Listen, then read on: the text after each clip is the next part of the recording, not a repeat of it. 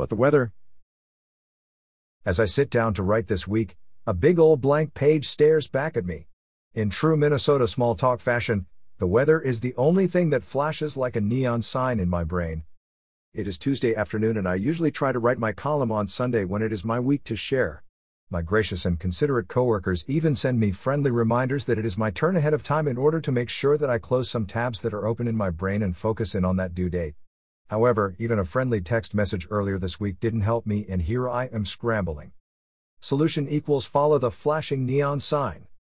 I don't know about you, but I greatly enjoyed the warm weather on Monday. It was a breath of fresh air to breathe in all that warm sunshine and that spring weather we all are anxiously awaiting. Even though this winter has been ridiculously mild, it was clear as I drove around the square on Monday afternoon that the town felt the same. Everyone seemed to be out for a walk, on a bike ride, pushing strollers, or enjoying time in their yard. My kids thought and tried to convince me that the warm sunshine meant it was time for a Dairy Queen ice cream stop again. I reminded them that we just did that the day before on Sunday.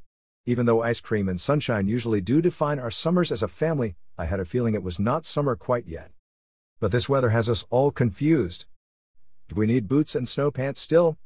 I mean, it is February and one could argue that we do have a long couple months ahead of us with possibilities yet for snow. This was our supper conversation Monday night as we tried to decide what clothes were going to be most weather appropriate the next day for school. My kindergartner chimes in quickly to this dinner table conversation stating, "Nope, we don't need them, remember the groundhog said winter is done soon." Boy was she disappointed Tuesday morning when the boots, snow pants, hats and gloves all had to come back out of the closet. She dragged her book bag out of the car Tuesday morning, resentful of the cold wind against her face as I dropped her off for school. That mood carried with me, resentful that we were back to cold and windy in less than 24 hours of the glorious day. For the rest of the week I will try to change that resentful to grateful, as at least I am not out shoveling snow. I will be praying that groundhog is right this year and there is only truth to say March came in like a lamb and out like a lamb.